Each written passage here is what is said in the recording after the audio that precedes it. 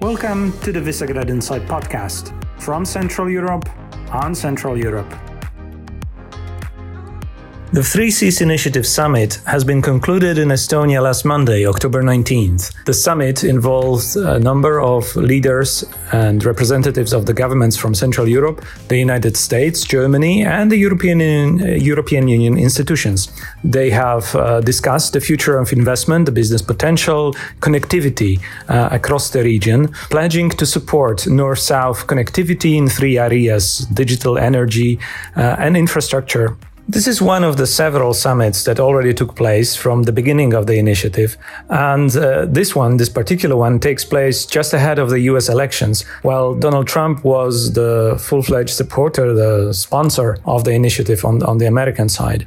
So we decided to invite a commentator and a renowned expert on foreign policy and security, Jiří Schneider, former Deputy Foreign Minister of the Czech Republic and formerly also director of the Aspen Institute Central Europe, to sit with us virtually on our podcast and answer a couple of our questions. My name is Wojciech Przybylski. I'm editor-in-chief of Visegrad Insight, and together with Quincy Klut, we try to understand Central Europe better, together with our listeners and invited guests. Jiří, what is the significance of this last summit, taking into account that Estonia was now hosting it, and previously it was rather a moderate skeptic, more of an observer rather than fully fledged participants in the 3Cs initiative. Now it seems it changed its position. How would you see the position of other Central European countries like Czech Republic on the question of the 3Cs initiative and its future? Can the 3Cs initiative deliver for Central Europe? What's your take on this? The Czech interest in the 3Cs initiative, as I see it, is twofold. First of all, there is underinvestment in north-south connections in terms of transport, energy in our region, from the Baltic Sea to the Adriatic Sea. And definitely having more of these connections will give more space for maneuver in our transport and energy policy. The second interest is that it brings the American interest to the region, which is very important. But do you believe that without the 3Cs initiative, American interest in the region might fade away? And what would be potential dangers resulting from that? Well, definitely the US companies investing in the region, I mean, this is the vested interest of United States to keep engaged. We shouldn't think only about the security, but in terms of hard security, but also in terms of economic links. And I don't think that before the 3Cs we were particularly successful in the region in attracting reasonable US long-term economic investments. You're listening to the Visegrad Insight podcast on Central Europe from Central Europe. Visegrad Insight is the main Central European platform for analysis and debate run by the Respublika Foundation in Warsaw. Respublika Foundation is organizing the New Europe 100 Forum on 27 and 28 of October. Our speakers include New Europe 100 leaders of tomorrow, previously selected by Respublika, Financial Times, Google, and the Visegrad Fund, because of their success stories, their courage to challenge the status quo, their big ideas, and huge potential to impact the lives of many. Organizers of the New Europe 100 Forum provide 100 tickets only to those who register by Sunday, 25th of October. Check links below for program, information about the speakers, and the registration link, again, that is active only until 25th of October. In the past and up until today, there have been a number of regional formats, among which the Visegrad Group has been the most successful one, or the most prominent one, at least, for the better or for worse. That depends on the optics also of what is considered the main achievement. But focusing on the 3Cs initiative, What, in your opinion, will be the main parameter of success? How can we measure whether the 3Cs initiative can actually deliver? First of all, if 3Cs is going to survive the possible change in White House. Secondly, if there will be the fulfilled commitments in terms of promised pledges to the fund. And thirdly, if there will be, if these promises will materialize in concrete projects and not just a talk shop. I think these will be important proofs of the success. Last but not least, the extent to which the 3Cs will be compatible with much more powerful tools in the European Union. Even if there is a change in the White House, I think it is safe to assume that the Democrats will continue to support the 3Cs initiative as a strategic goal of the United States in the region, perhaps changing tones here and there, and not necessarily for the worse for the 3Cs initiative impetus and potential in the European Union, as Donald Trump has been seen as a leader who is bringing more friction than necessary to the initiative. So a potential Democrat, Joe Biden, in the White House could go very well in the direction of more cooperation and more building more potential with the European Union.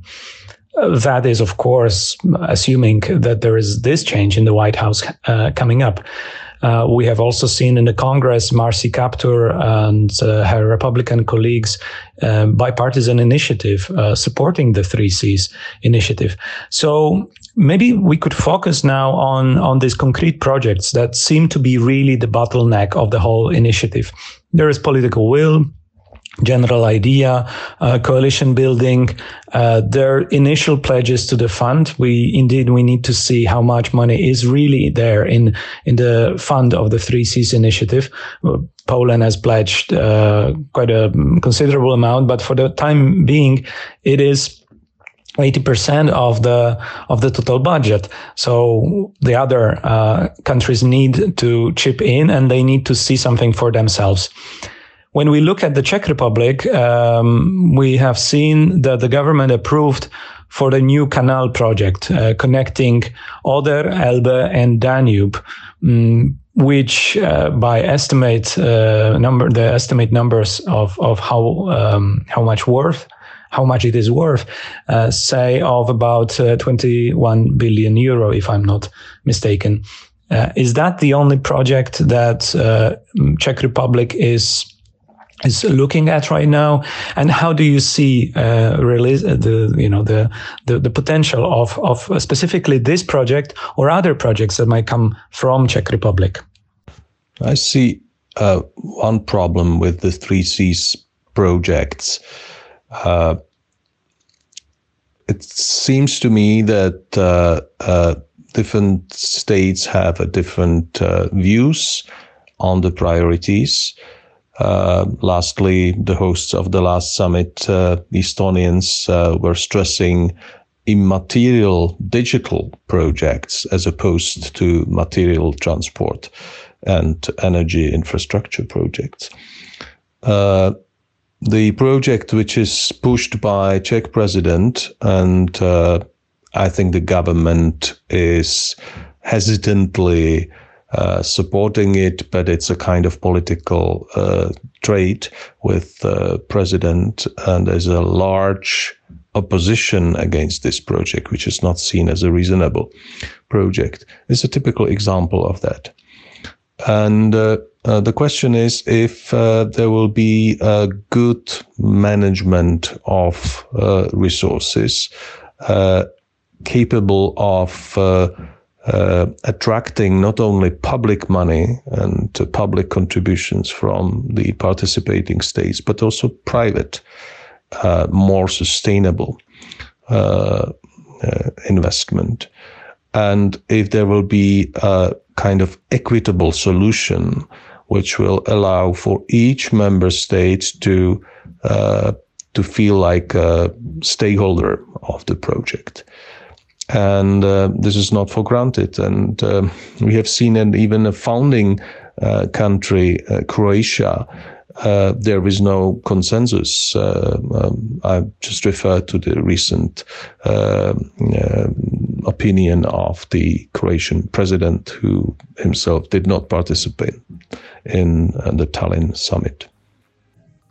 So from that point of view, the real bottlenecks in the initiative are different interests or different perceptions of national interest of individual countries. Do you see any chance that will change in time? What would be the catalyst of this change? You know, governments in each of the countries of the initiative come and go, but I see as a possibility, though very difficult, creating a transnational consortia of private interests which will be driving the initiative. And as I'm realist, there's been many attempts to create such consortia in energy. It failed. In transport, I don't see a great success. Maybe in digital, the interest groups are more flexible and more open to cooperation. Maybe Estonians are right, and it will be possible to create it in the most advanced high-tech industries. Although the deficit in investment in roads and infrastructure, material one, is still great, and we should hope that it will be possible to bridge this gap from the EU funds. Meanwhile, thank you for listening to the Visegrad Insight podcast on Central Europe from Central Europe. If you like us, click the appropriate button in your favorite podcast platform, share the story of this podcast on your social media, and write to us, contact@visegradinsight.eu. Stay tuned for the next episode of Visegrad Insight podcast, when we will discuss the attitudes of youth in Central Europe, their activism, their mobilization potential, their political potential, based on a fresh new report to be released by the National Democratic Institute.